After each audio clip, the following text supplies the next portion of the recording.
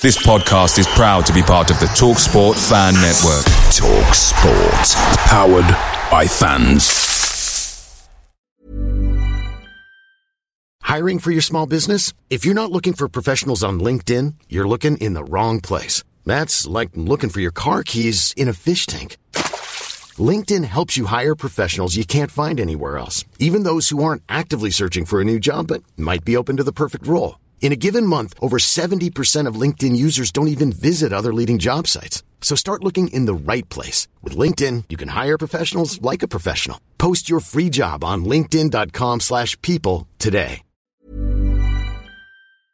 The TalkSport Fan Network is proudly supported by McDelivery, bringing you the food you love. McDelivery brings a top-tier lineup of food right to your door. No matter the result, you'll always be winning with McDelivery. Order now on the McDonald's app and you'll get rewards points delivered too. So that ordering today means some tasty rewards for tomorrow. Only via app at participating restaurants. 18 plus. Rewards registration required. Points only on menu items. Delivery fee and terms apply. See mcdonalds.com.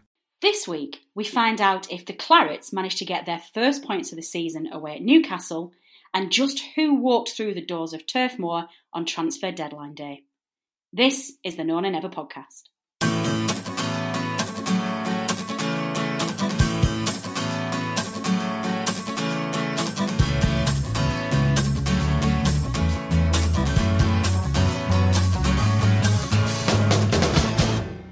Hello and welcome to another edition of the No Nay Never podcast. And goodness me, do we have a show for you this evening. Joining me as your host, Natalie Bromley, as ever, are three of our panellists. We have Robert, George and Richard. However, for the second half of this show, we're opening our doors and we are going to try and conduct our first fan phone-in. It's going to go one or two ways, listeners, and regular listeners will know the chaotic nature of the No Nay Never podcast is probably going to mean that it ain't going to go smoothly, but we're going to give it a try. We're going to get your thoughts on exactly what's going on at Turf Moor. As I mentioned, lots to talk about, mainly because all is not well in Camp Burnley at the moment, listeners. What on earth is going on?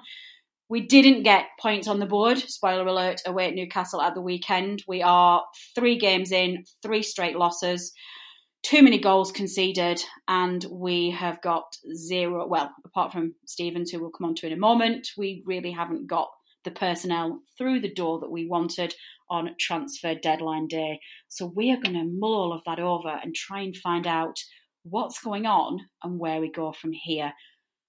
So without further ado, let's get into it. And Richard, I'm going to come to you first. Richard, good evening. How are you? Good evening, Natalie. Yeah, I'm pretty good. All circumstances given. Yeah. Yeah, we are. We're going to try and keep this as upbeat as possible, aren't we? It's going to be a very difficult show because there's not an awful lot of good news out there, but we're going to try our best to find out what's going on. So let's dive straight into a very disappointing night. For me, Richard, it wasn't just necessarily the third defeat on the road, but it was the nature of the defeat as well. Oh, it was dire, it was desperate, and it was drab. It was dull. It was horrendous to watch at times. We had a little 15-minute spurt at the start of the second half, and we got back in the game, and I thought, here we go, we might get something here. But other than that, it was just terrible.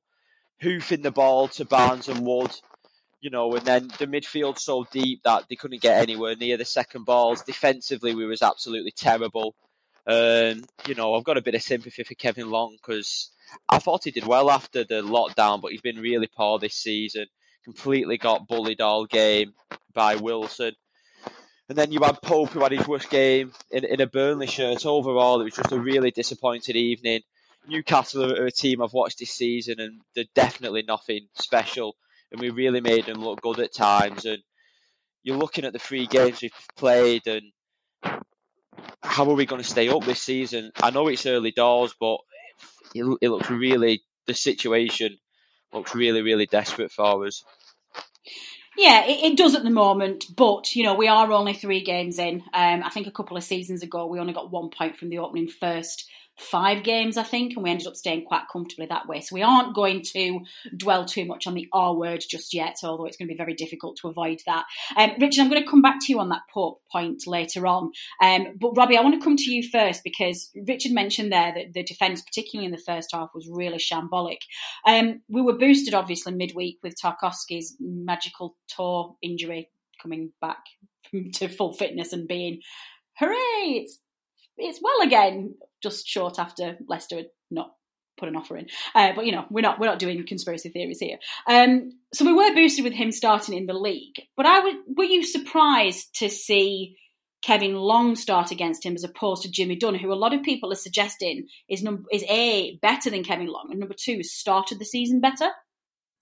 Not really. I think because Kevin Long's got a little bit more experience. I think Tarkowski and Long have also played together as well. Also, I just think it gives a bit of a stronger foundation than trying Tarkowski and Dunne, who probably never partnered each other before. It wasn't much of a surprise for me. But yeah, the performance on Saturday was pretty poor. I'm even more annoyed that I had in my fantasy football Nick Pope and Tarkowski in my team. So yeah, blame me. We blame you for a lot of things, Robbie, but we'll just add that to the list. Well, George, coming to you, it wasn't just Tarkowski who started again at the weekend in the league. We were also boosted by Ashley Barnes returning to the starting lineup. And again, similar to the Kevin Long, Jimmy Dunne argument, a lot of people were suggesting that perhaps Matty Vydra was quite unlucky to not be given the start. And he brought Ashley Barnes into that starting lineup after a long spell out. Now, considering that he went with Long at the back instead of Jimmy Dunne and, sorry, my brain is going, Ashley Barnes instead of Matty Vydra, it looks pretty obvious that he was going for strength, doesn't it? And he was looking for some kind of robust physicality to the game. Yeah, definitely. And obviously, it's been mentioned before, both these players are experienced Dyche players. They've played with us for a long time. I know the weekend was, I think it was Barnes' 200th appearance for Burnley. And, we know all about the quality he's got. And with Wood and Barnes up there, it just means if we do end up camping in our own box a bit, we can always hit it long and hope that we win the second ball. So, yeah, I was really, really glad to see Barnes back. It's felt like so long. And I know Richard was getting a bit annoyed with his throwing himself on the floor before he got his injuries. But it's really good to see him back in the Burnley shirt, especially, 200th appearance for the club. Don't really get much better than that. And I'm really looking forward to seeing what he can do this season, because we've now, if they're all fit, well, obviously J-Rod's coming back, we've got 4 really good strikers there, and if Barnes can hit the ground running, and he got one disallowed at the weekend, we've got a really good front line to build from there, and it's not all doom and gloom. Yeah, no, I agree. And like I say, we'll come on to transfer talks later on, but Dyche himself has said, and this has been backed up by our previous head of state, Jamie Smith, they all both noted this week that, when you look at our squad and everybody's back fit, actually, is it that bad a squad? And maybe we're looking at this at the moment with a bit of panicked eyes because we have got so many players missing. But I actually thought Ashley Barnes did really well. I was one of the fans who maybe raised an eyebrow when the squad was announced, because I would have started Matty, just because I think he earns that right. I think he just gives us a little bit more. What I worried about, and what actually did happen, is we would revert to long ball and hoofing it up front to Wood and Barnes to try and bypass the Newcastle midfield. And that did very much happen a lot of the time. But as you say, George, he had Barnsley had a goal disallowed. I thought he looked short. Actually, I thought his movement for the goal that was disallowed was really, really good. He'd got himself into all sorts of space, and we know that's what Ashley Barnes does well. He can push defenders away, and he can turn his body and just create himself so much space that defenders can't handle. So actually, I do think it was the right choice in the end. And unfortunately, it didn't quite pay off. Richard, coming back to you then, you mentioned this in your opening assessment of the game. We can't really, I guess, criticise the guy at all, and I don't think we can dwell on this too much, given that it's been a long time since we saw this. But my God, Nick Pope chose to not just underperform, but have an absolute shocker.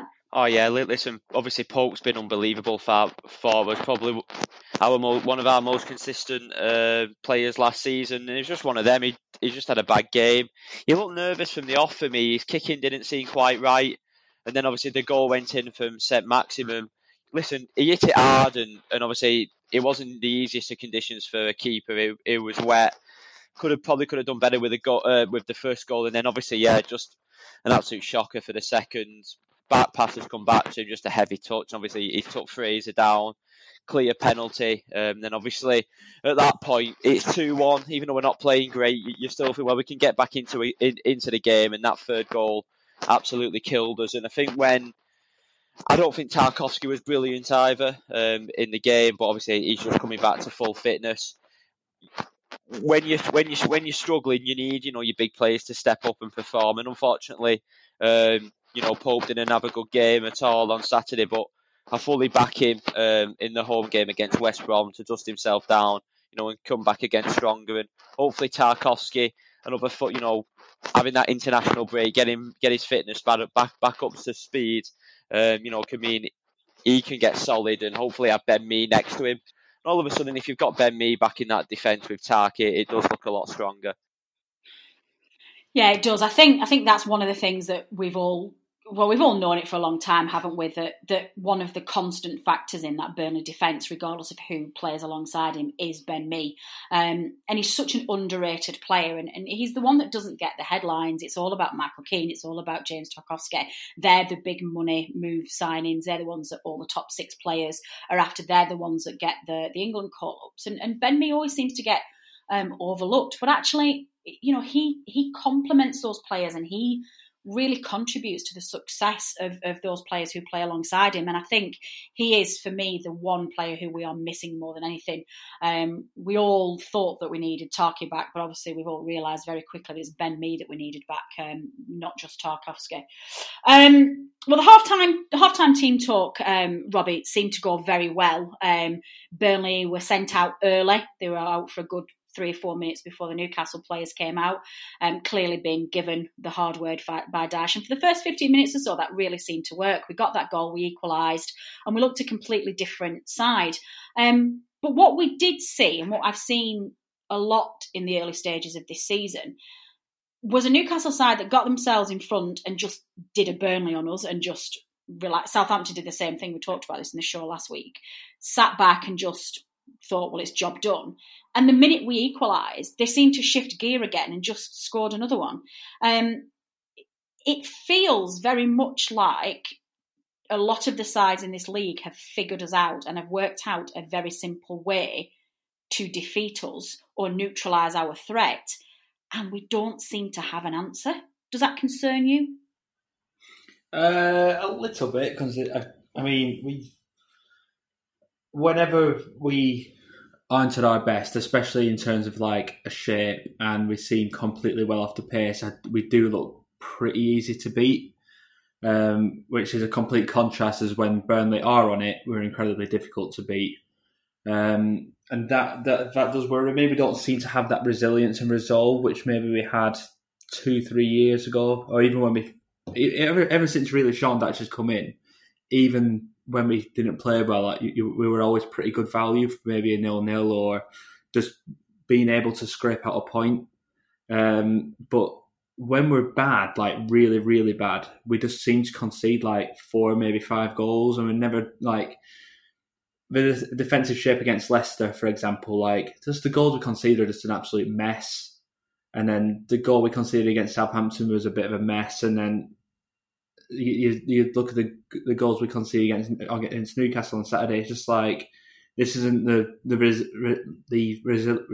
can't get my words out. Resilient Burnley, which we're all used to. Yeah, you're right, and I think worryingly for us, I think that's what seems to be being picked up across the board, isn't it? All the pundits and all of the media outlets are all very much going with the same narrative of that there is something wrong, and they might not be able to put their finger on it, they might only be speculating, but we just don't look ourselves at all. Now, as you rightly said, it may very well be that once we get everybody back, we get that nucleus of the squad back, and we've got those players playing together who know each other inside out, then the situation will look very different. But George, irrespective of all of that, I think the thing that's bothering me about this season is I've just got doubts as to whether or not a full fit Burnley squad all of the first choice players in there playing the game that they play as well as they do, knowing each other's game inside out, whether that's going to be enough, because so many of the teams around us seem to have improved dramatically out of nowhere. No, I completely agree. And it's just escalated by the fact that we haven't spent money, obviously, in the transfer window. You look around at teams, and even the promoted teams, Fulham and West Brom, I think we're all being a bit harsh maybe, but like saying them two should go down. But you just look at Leeds. I mean, they're absolutely flying. And Aston Villa, again, a team that we really could have done with going down last season because, well, this season they've improved significantly. They've spent a lot of money again. And if you throw enough rubbish at the wall, eventually some of it's going to stick. So I think they've improved. And you're just looking at teams like Crystal Palace, West Ham in the last few weeks. Maybe if they can keep David Moyes in isolation, they can win the league. I mean, at the rate they're going. So, yeah, it is worrying, and it's just compounded by the fact that we've not strengthened in a transfer window.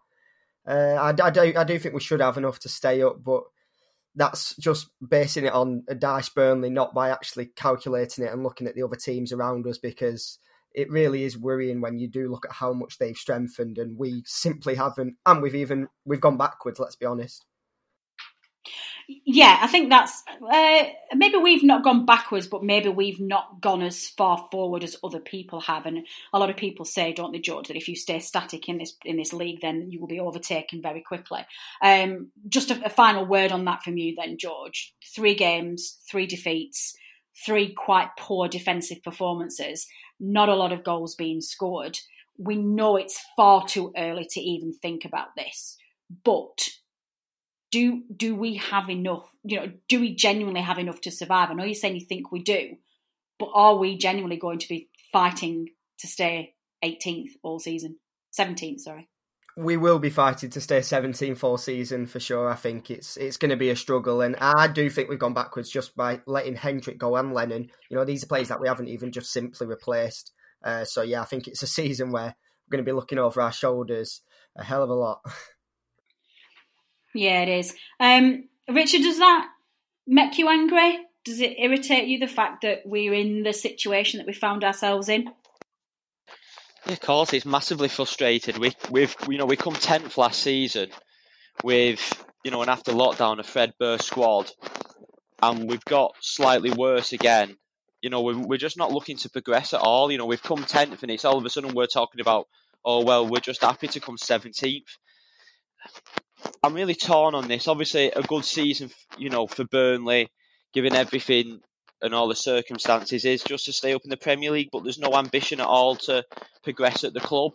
The playing staff and Dyche, they all want to progress, and, can we become a top half Premier League club, and with a little bit of investment, 2 or 3 more players adding to the group who have that quality, I really think, we can be around that top half, and we're looking at it now.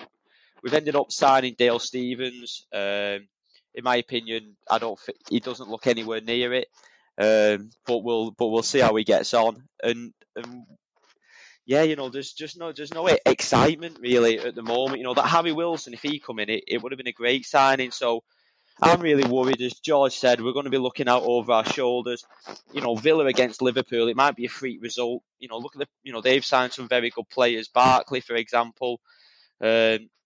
I think this summer more than others, I'm looking at other teams and going, they've recruited really well and they look like they're at a level above us. So I've got massive concerns, but hopefully get a few players back, get everything settled down and pick up a couple of results, and then we can start our season properly. Yeah, I think that's fair enough. I think at the moment, the first phase of the Premier League, it's looking like the 4 weakest teams at the bottom are obviously West Brom, Fulham, Burnley, and probably Sheffield United as well. Now, there'll be other teams that go in and out of there, of course, as well as the season goes on. But certainly on the first 3 or 4 games, we aren't looking very strong. And I think certainly Newcastle and Southampton, we've already lost a couple of opportunities to get some points on the board, where in previous seasons we would have picked up points against those. So yeah, that is very worrying. Robbie, there's been all sorts of talk this week about problems within the club. Chris Bowden at Burnley Express has written quite a scathing article today, which is quite not out of character for him, but quite a bold move for a local newspaper who are usually very much in Camp Burnley and help with their PR exercise. He didn't hold back at all. And listeners, if you haven't read it yet, I would encourage you to go and click on it. I think it's a fantastic article. We're going to hope to get Bowden on here soon to get his thoughts. He talked about the club being borderline negligent with the way that they've let this go. There's also talk about an irrevocable relationship breakdown between Garlick and Dyche.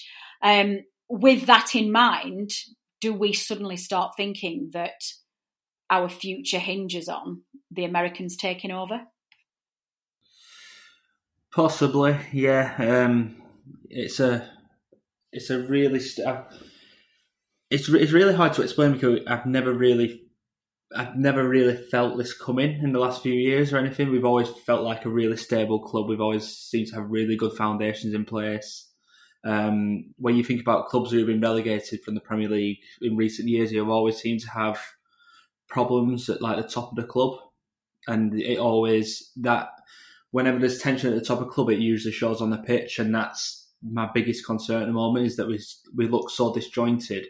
It's because they were so disjointed in terms of a boardroom level as well.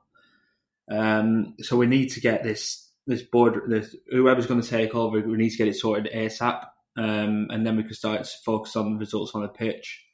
But it's just, since Project Restart and stuff like that, the positivity we had, obviously we had the banner flying over the Etihad and the way Ben Mee come out and the positivity with that, and then the unbeaten run, we was like what was it, like 2 defeats in 12, something like that, which was really, really encouraging. We had so much momentum. We finished the season quite strongly, apart from Brighton. Finishing in the top 10, and it's like, right, let's go build on that. Let's have a really good season. And it's just an absolute shambles now. And I've never felt so dejected from a football club. And I've never really felt such... There's a bit of a divide amongst this fan base as well. You've still got... There's fans like us who want us, to build on last season, who want to progress and be a little bit more ambitious, but then you've still also got the fans who still keep referring to the bloody Orient game in the 70s like it's not even relevant anymore. No, it's not, but I think the Orient game is still a really huge benchmark. I do agree. I get one of the things that winds me up more than anything is when I get the Orient game thrown at me when I'm trying to make a valid point about where we are now. The fact remains is that the Orient game is a huge landmark in our club's history, and it's still a very, very important game for a lot of our older fan base who very much remember how close they went to losing their club. And I suspect that a lot of their caution and a lot of their concerns are very much to do with fear of that happening again. So I think, we just have to be, we have to be mindful of the fact that that was a long time ago now and football has changed. And actually the same ethos that we applied to the scenario back in 1987 is not going to be the same in 2020. We're going to start handing over to you in a minute. We're going to start calling up some of our listeners. We've got about 4 listeners who are going to be joining us this afternoon, just to give us their opinion on the current state of affairs in the club at the moment. Before we get on to that, George, one of the things that Bowden mentioned in his article, now we haven't fact checked this and we don't know whether or not this is right or not, but one of the things he mentioned is a disconnect between the expectations of Garlick, Rigg and Dyche. And he went as far to suggest that Garlick and or Rigg had tried to bring players in that Dyche had vetoed because they weren't the player he wanted. Now that's a little concerning. What do you make of those reports? It's seriously worrying that, and I just don't understand it because I tend to believe it, and I don't think Chris Bowden reports stuff that's wrong, and.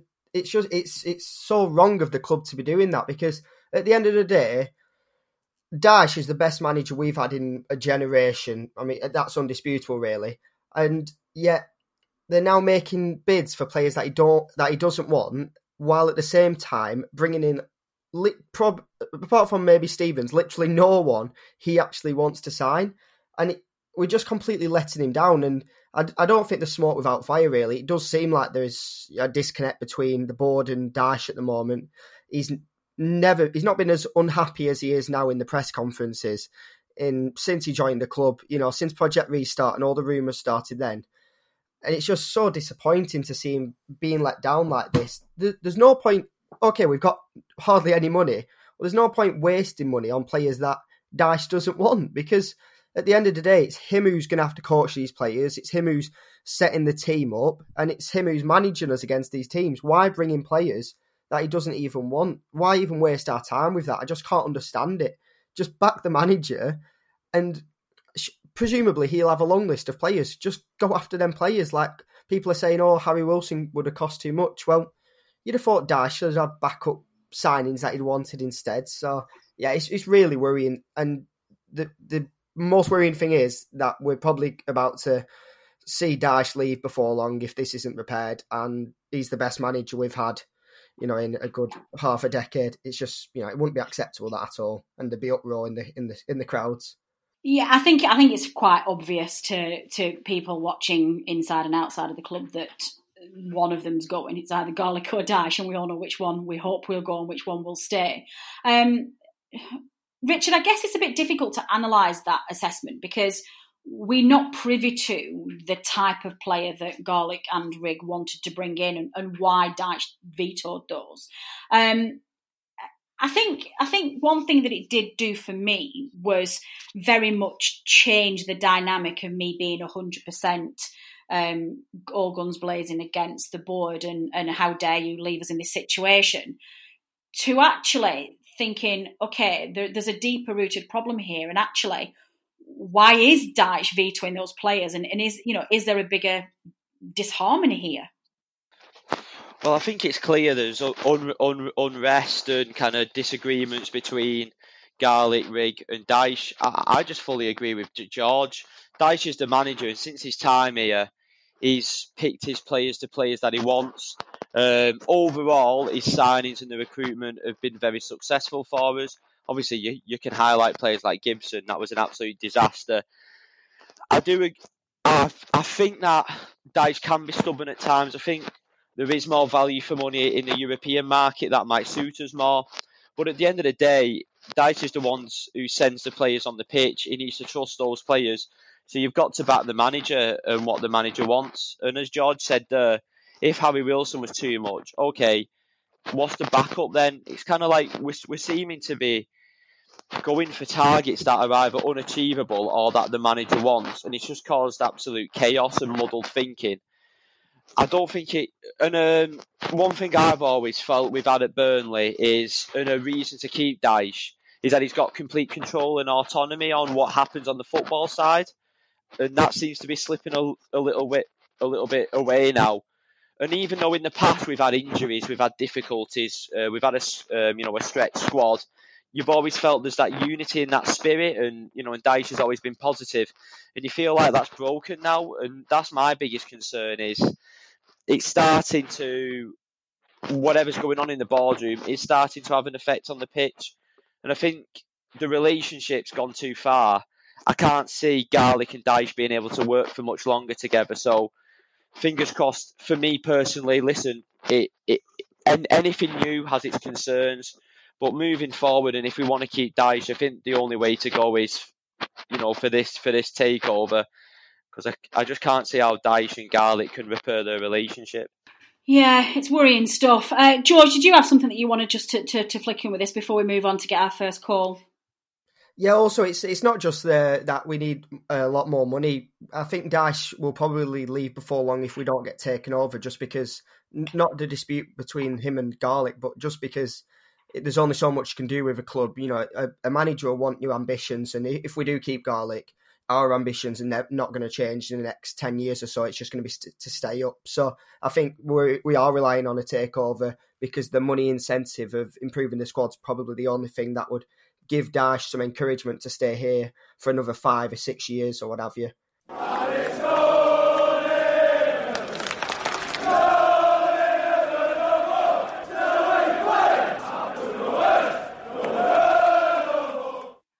Well, let's get our first listener on the show, because it's about time that we listen to what some of our fans have said and see if anybody can put any logic to this madness that's going on at the moment. So we are delighted to be joined, first and foremost, by Will Lancaster. Will, welcome to the show. Thanks very much.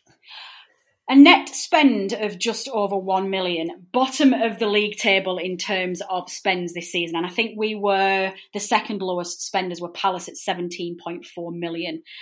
Can you sum up for us the disappointment for the transfer window? Well, it just promised so much at the start.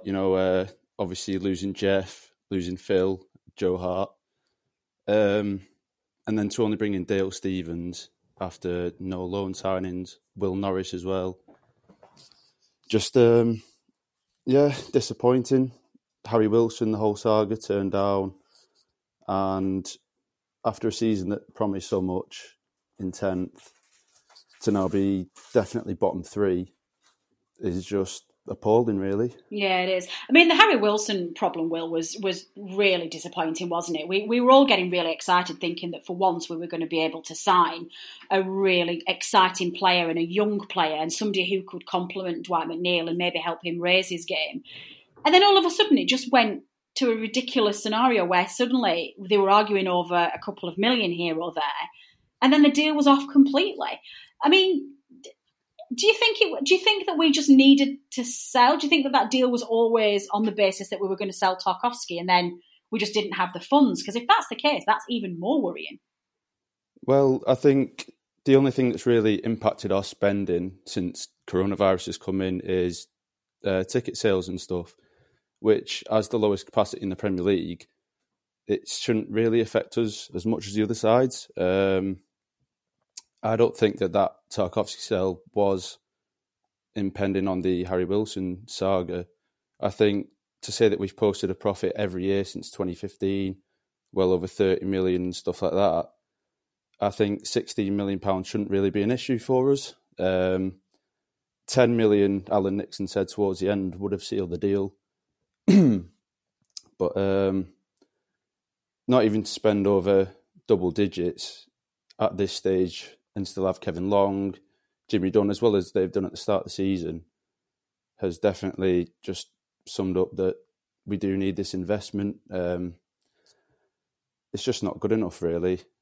Even the championship window now, the supply and demand, say if we would sign Jed Wallace, been linked with him, I've seen, quite direct, quite nice, but he'd have only cost maybe 6-7 million. And now Millwall can look at us and go, oh, it's 12, 13. And you're right in saying about Dwight McNeil, it would take the onus off him to be our sole creator. We've got Johan Berg Gudmundsson, but as we've seen, he has glass knees.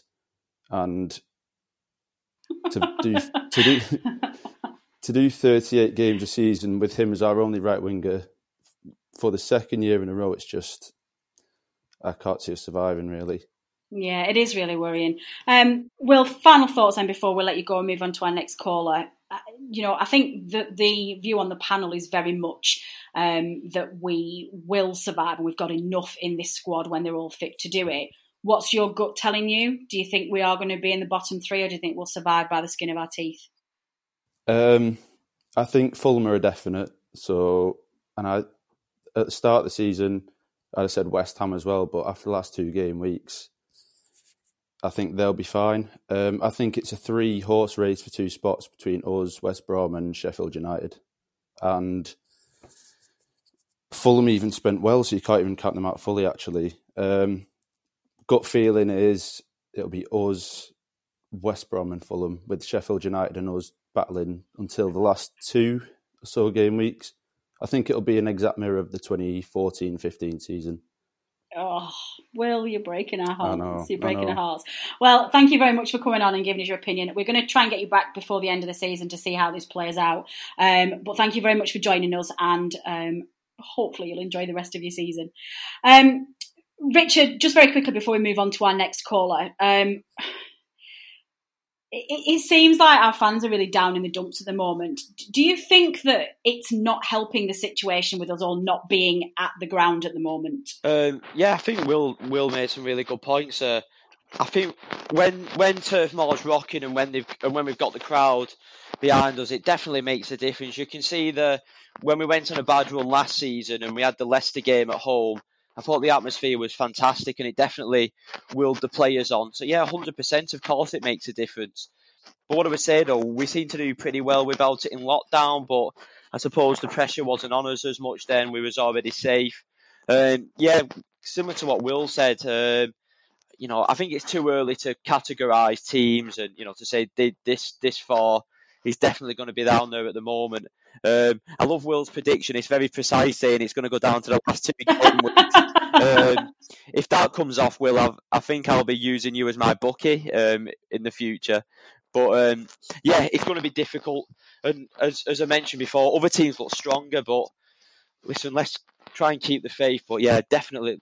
I signed a petition too today, so I retweeted it on my Twitter. Everybody get signing the petition to get football fans back in stadiums soon. Oh yeah, well we'll come on to that before we get to the end of the show, because that's a really, really important point that's worth a plug. But before we do that, let us bring in our next caller. We are joined this evening by Stuart Parkinson. Stuart, welcome to the show. Hello. Hello. We've been trying to stay as positive as we can tonight, and we're trying to, although Will's brought us back down to earth a little bit, but from your perspective, is there a fundamental problem that can be overcome in this club, or is it just a case of lockdown jitters, coronavirus impact, no fans behind us? What's your gut feeling as to what's going wrong at the moment? Personally speaking, I don't think it's so much the lack of fans in the ground. I think that's actually probably a good thing at the moment, given how, certainly looking at Twitter timelines, how crazy everybody's been about the transfer window. I think it's the injuries that we've had to the squad. So we're obviously missing our main defensive duo. Ben Mee being out is a massive, massive hindrance. And I think not having anybody available who's naturally a right winger is the other major problem that we've got. To me, it's injuries at the moment, and trying to fill those gaps and not putting square pegs into round holes again, like we did with Hendrick. Yeah, well, we've done that a lot, and it was kind of disappointing to see that as well, in that obviously we brought Dale Stephens in, Stuart, to bolster that central midfield offering. But straight away, because of our injuries, we've had to bring Stephens in straight away into the middle. And we're not going to set Richard off on one about Dale Stephens because he's not his biggest fan at the moment. And then having to push Josh Brownhill out onto the wing to cover the right wing that's currently not got anybody playing in it. And then what you've then got is Dale Stephens playing in the middle, who's not quite up to speed yet. You've got Brownhill playing on a wing that is not his strongest position, although apparently we're told for Brentford he did play there quite a lot. But he's then lost his effectiveness. What would it have taken in the transfer window then for you to feel like we'd done good business? What was the minimum that you were expecting? The absolute minimum that we needed out of the transfer window, as far as I could see, was having somebody on the right wing, absolutely, and potentially cover for central midfield. Now, I think we've done that with Dale Stephens. I think you're right in that he's been shuffled in because they weren't really expecting both Brady and Gudmundsson to be out.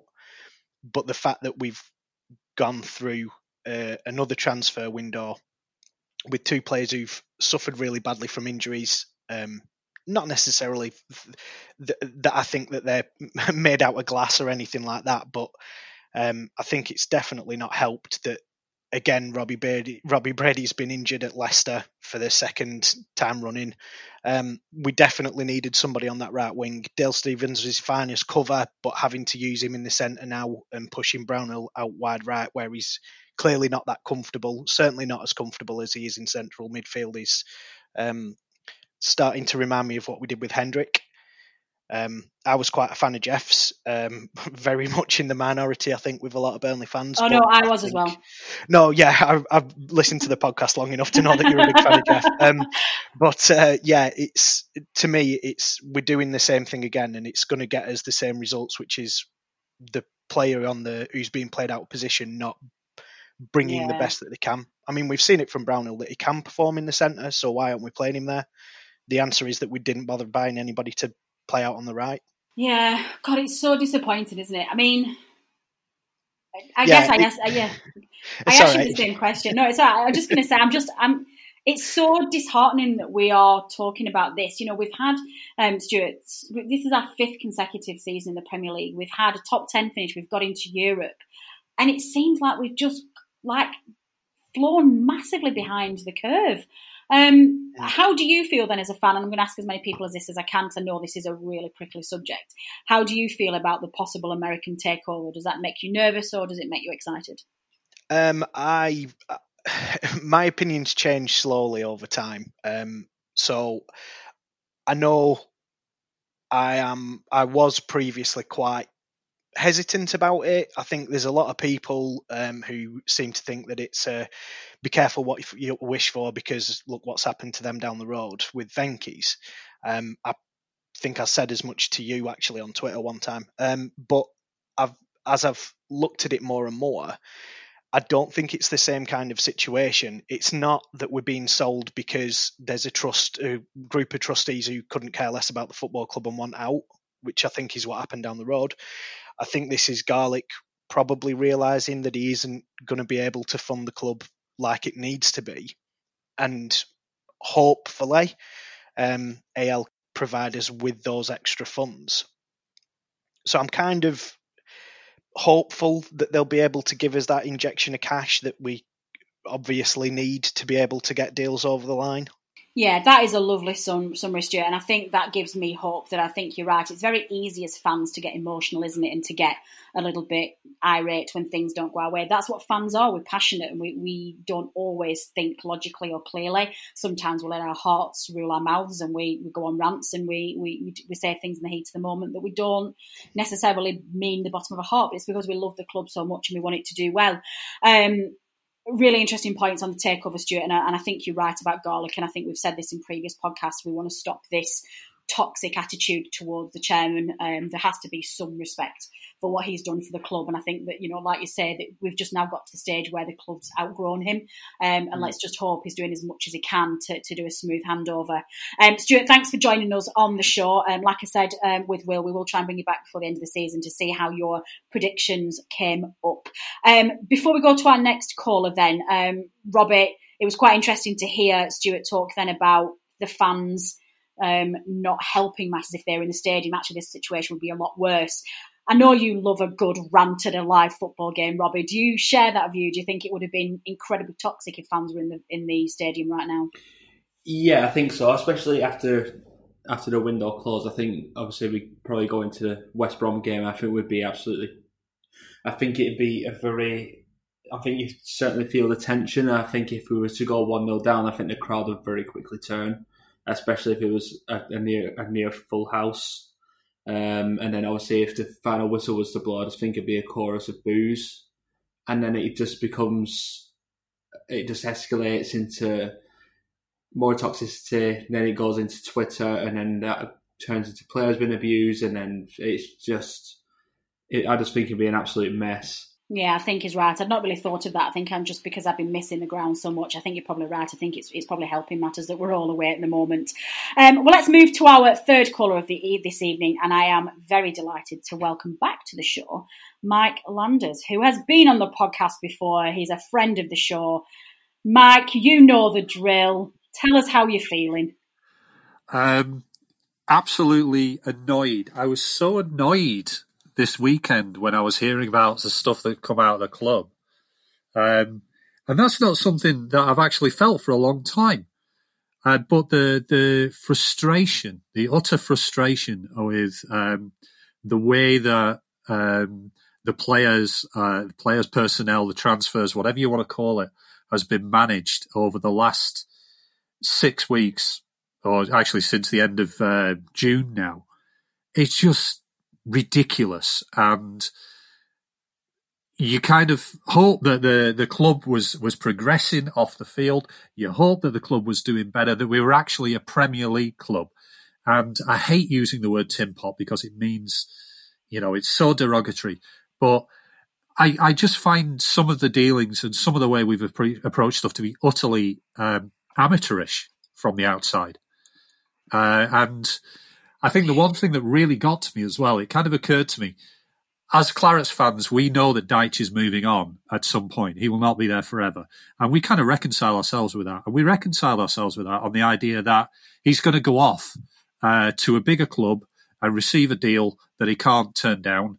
And every Clarets fan will go, fair play, mate, off you go. Thank you so much. You know, that is too good. It's time to look after yourself. I never thought it would be in a situation where it's actually the club feeling like it's us pushing him out. I never thought I'd feel that way. Do you genuinely feel that way though, Mike? Do you think that, because I guess for me, I did feel that when we first heard these rumours of the chairman and the manager falling out. But actually, if all of these rumours about ALK are true and that the Americans are taking over, Garlick's going to be gone anyway. So why would he then push Dyche out? You know, that seems to be against what I would thought would happen. Well, I don't think he's pushing, I don't think Garlick's pushing him out deliberately. I think it's by his actions.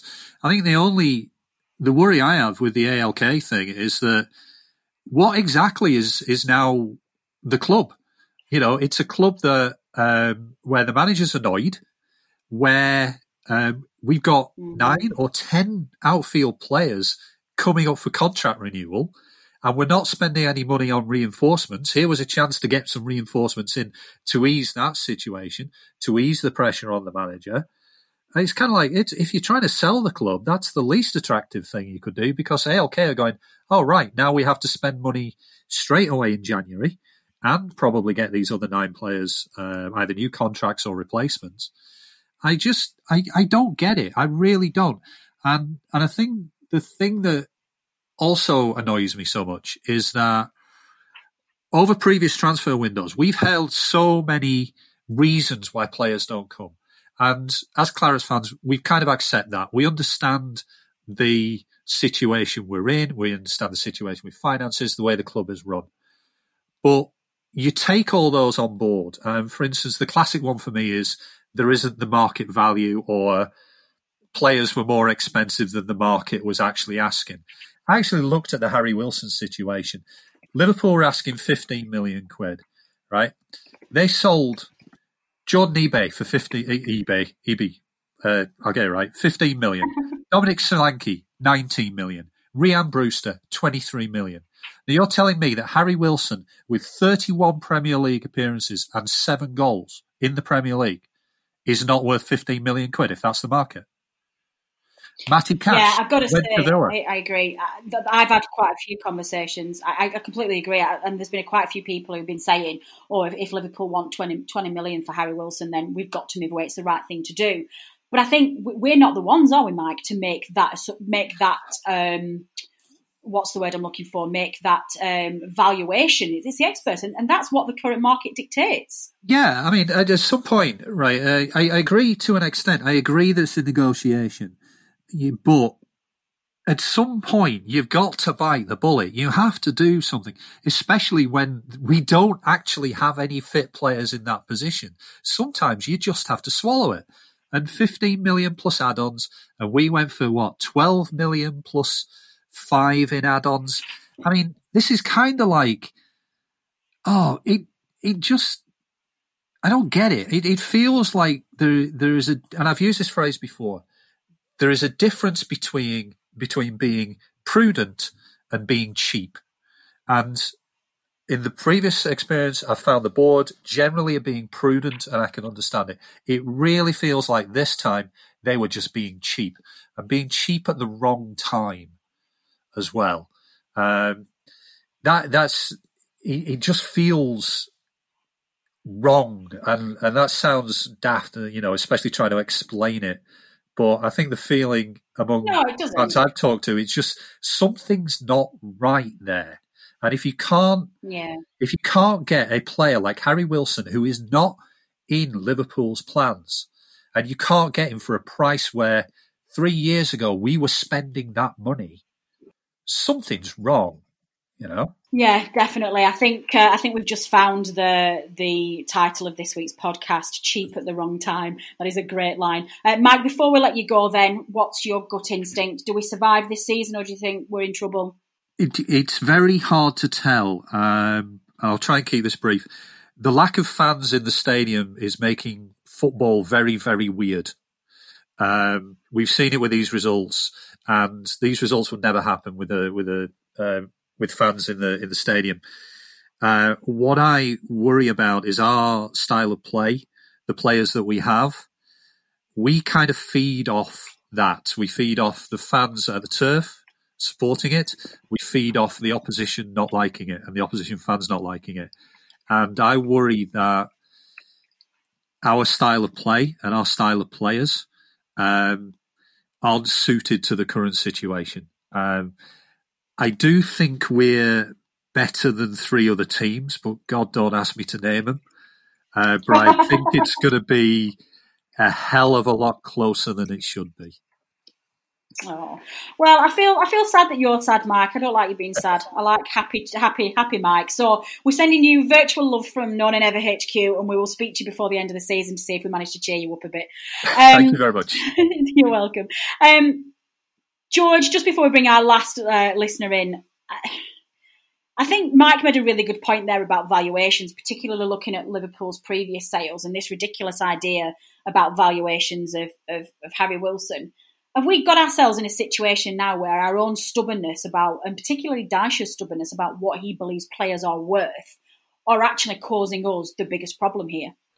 Yeah, definitely. I mean, that was a very valid point about Liverpool's previous dealings. I mean, they've conned everyone for half the youth squad. And I mean, they'll be looking at us and thinking, why won't you pay the same for Wilson?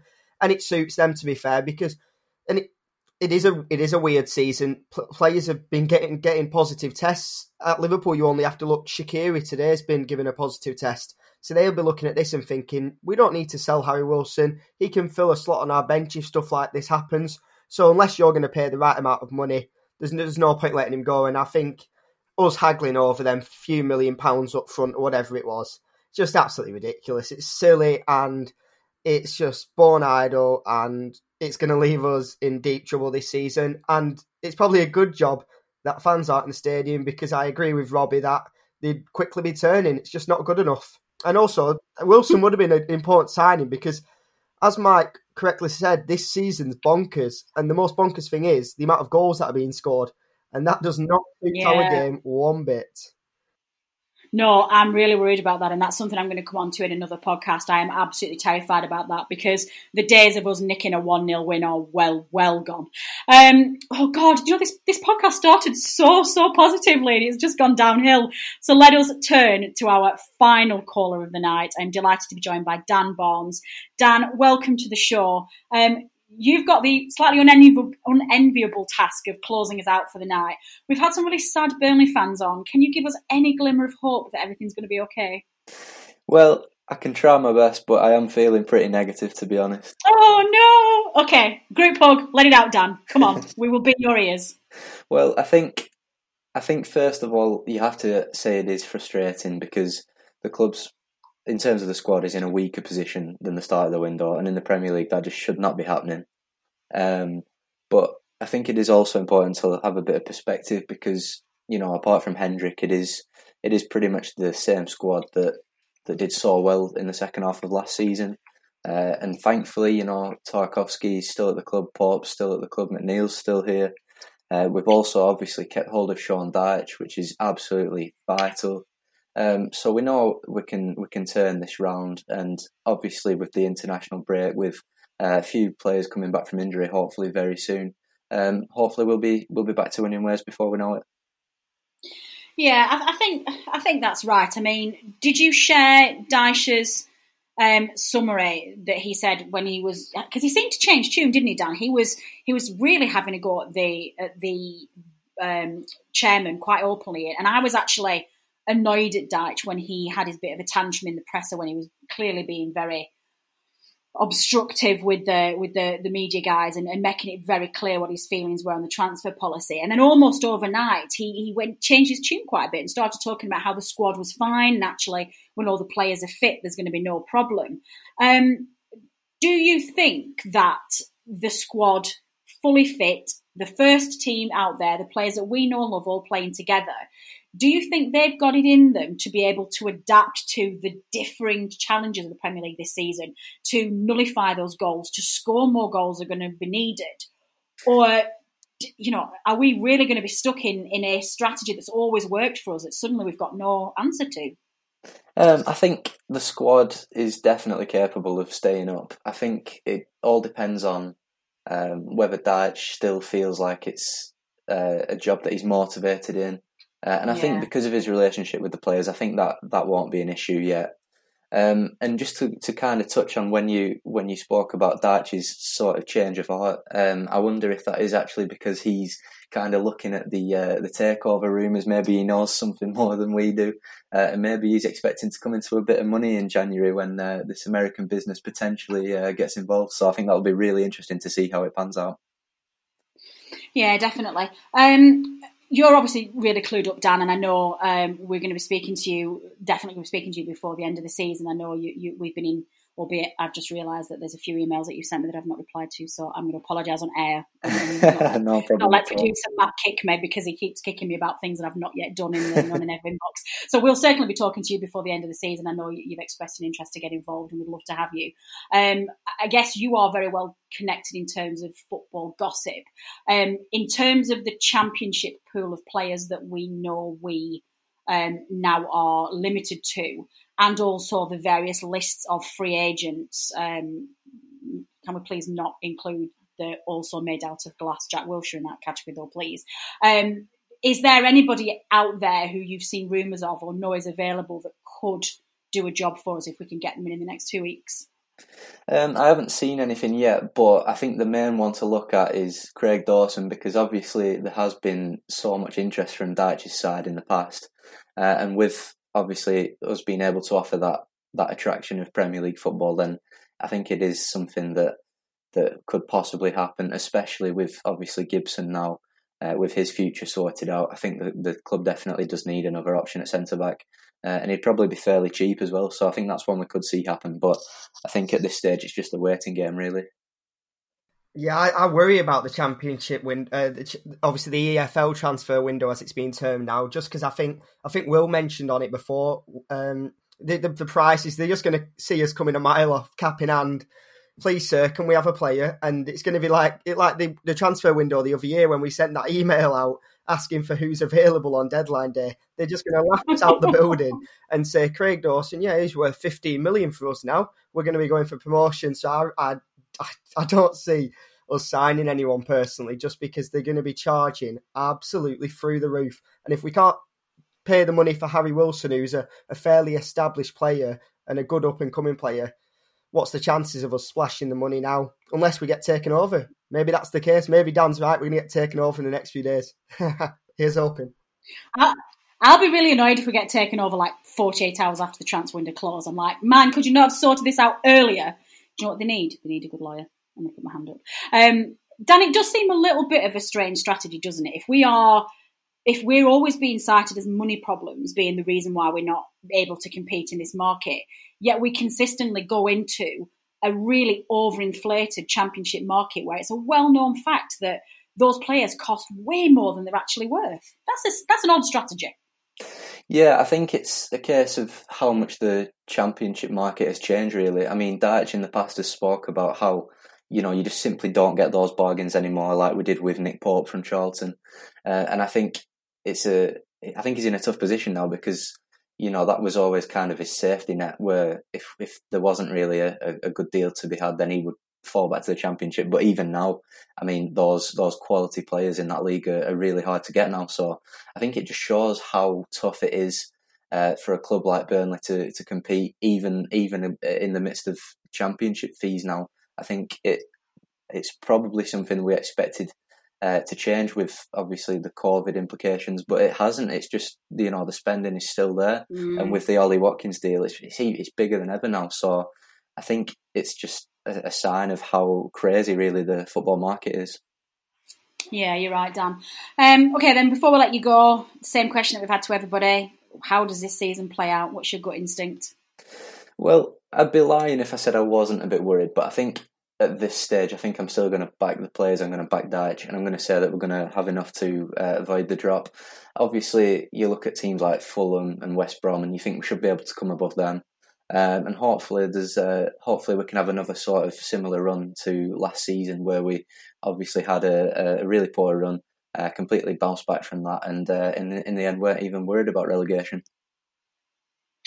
Amen to that. Well, thank you very much, Dan. It's been a pleasure. We will talk to you again before the end of the season. That's all of our 4 callers, guys, Richard, George, Robbie. Fantastic input from our listeners. I really, really enjoyed that. I think they all made some really valid points, even though we did try to get some positivity, listeners, but I think everybody's just feeling really down in the dumps at the moment. Richard, just coming to you very quickly before we sign off for the week.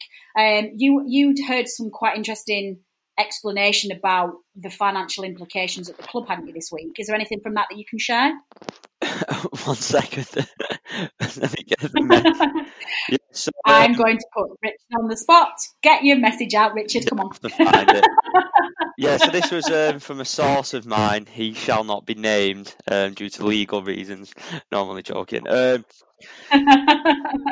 just a Burnley, a fellow Burnley fan who's a bit, he knows more than me about the financial side of football and the goings on and stuff like that. He just kind of basically sent me a message saying, I just said, what's going on with the Burnley transfer window in your opinion? And he said, based on most recent accounts, loss of matchday income alone means we will be running an operational cost. Add to that the loss of other commercial revenue, dropping TV money, e.g. Sky 200 million rebate, loss of a China deal, deferred money from outgoing transfers down, ingoing transfers up. We are undoubtedly drawing on reserves. The only question is how quickly they are being depleted. Personal wealth of board members doesn't compare to every other owner. I don't know, but I suspect the Wilson bid was about our limit. Once he proved to be beyond us, then where do you go for someone to improve the first team? You get absolutely nothing for less than 15-20 million in this market. We have kept Dwight and Tarky, which is a positive. It may have been the case of keep them and limited incomings, or sell one and free up some money. Not an ideal situation, but I would prefer to keep than sell and bring in lesser players. We might still get the odd squad filler in from the EFL, but it is hard to see much more. If we get a throw in with injuries, we've still got a chance of staying up. So obviously that's the financial side. I thought it was just a really interesting message that I shared, in our WhatsApp group. What I will say to that is I completely understand that money is going to be tighter because of COVID. Obviously, we've not sold a player for a long time for a significant amount of money, which obviously impacts what we can spend. But I think in the last 2 years, we've had a net spend of about 5 or 6 million, I think I read. So surely there is money there to go and sign a player. And as George mentioned, if we didn't get Wilson, we'll lose the backup to that. In terms of the transfer situation, I'm not going to totally lose my, completely lose it until the end of next Friday. Fingers crossed we do get somebody in, but I'm really not hopeful of that. And it's all a big if we don't get injuries. If this happens, we have left ourselves short in terms of a squad. It's going to be a really, really difficult season. But what I will say is, and I'll try and finish it on a positive note, those players who we've got in the squad now, I'll absolutely back them, to the hilt. We've got absolute Clarets heroes in that team. Pope, Tarky, Ben Mee especially, Westwood, Barnes. They would absolutely, give everything for the shirt. So hopefully we get that one club mentality back and we get a few results and we can pull through it. But if we have another run of injuries throughout the season like we've had at the start, it's going to be very, very difficult for us. And we end the show on that night. We end the show on the night. We end the show on that note. God, where do we even start with all of that? We have tried our best to try and unpick what's going on at the club. I know it feels very doom and gloom at the moment, guys, but there is a glimmer of hope in there. This is Burnley, for God's sake. This is Dyche. This is Ashley Barnes. This is Ashley Westwood. This is a Premier League club where our two Ashleys bought a minibus to ferry the players to the ground to car share. You know, this is us. This is the club that survived the Orient game in 1987 for our listeners of that generation. You know, this is a club that has enjoyed success and finished in Europe and finished 10th in the Premier League for our younger generation. We will get through this. It will be fine. You are, as fans, entitled to feel down in the dumps at the moment and to get angry and to get frustrated. But we've got a long season ahead of us. We've only played 3 games. There are 35 games left. There are all sorts of twists and turns going ahead. And we have got Dyche at the helm, who will do his absolute best to steady the ship and get us playing back to the standard that we know and love. Lots of people to thank this week because it's been a very busy show. We, as always, start with thanking producer Matt, who has got a bit of an editing task this week with lots of people's audios to feed in. So thank you, Matt. Band Joyce for providing us with our music, royalty-free, which we appreciate very much. To our 4 absolutely fantastic listeners, our call-ins tonight, Will Lancaster, Stuart Parkinson, Mike Landers and Dan Barnes, who were absolutely brilliant, and I can't wait to hear from them again before the end of the season. To my 3 panellists, Stuart and... I'm going back over the call list. I'm so sorry, I'd forgotten my panellist names already. My wonderful panellists who I love immensely, Robert, George and Richard, for joining me this week and analysing all of that. My final thanks, of course, go to you, the listener, for downloading and listening to this podcast. Your support is very much appreciated, and we would not be here without you. It is time now for a 2-week break. The Clarets don't meet again now until the 17th of October, where we've got that must-win game against West Bromwich Albion. In that time, we've got players out in international break. We've got a chance for all of us to sit back, reflect, compose ourselves and get ready to cheer the boys on when they get back. I hope you're all staying safe. Our best wishes go to all of you. Take care. This has been the No Nay Never podcast. Until next time.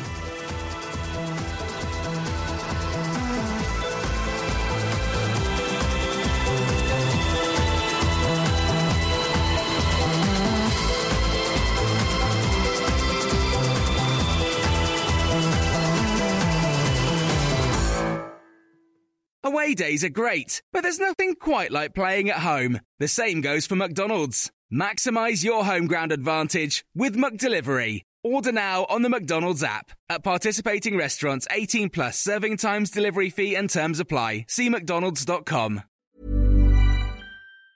Planning for your next trip? Elevate your travel style with Quince. Quince has all the jet-setting essentials you'll want for your next getaway, like European linen, premium luggage options, buttery soft Italian leather bags, and so much more. And it's all priced at 50 to 80% less than similar brands. Plus, Quince only works with factories that use safe and ethical manufacturing practices. Pack your bags with high-quality essentials you'll be wearing for vacations to come with Quince. Go to quince.com/trip for free shipping and 365-day returns. This podcast is proud to be part of the TalkSport Fan Network. TalkSport. Powered by fans.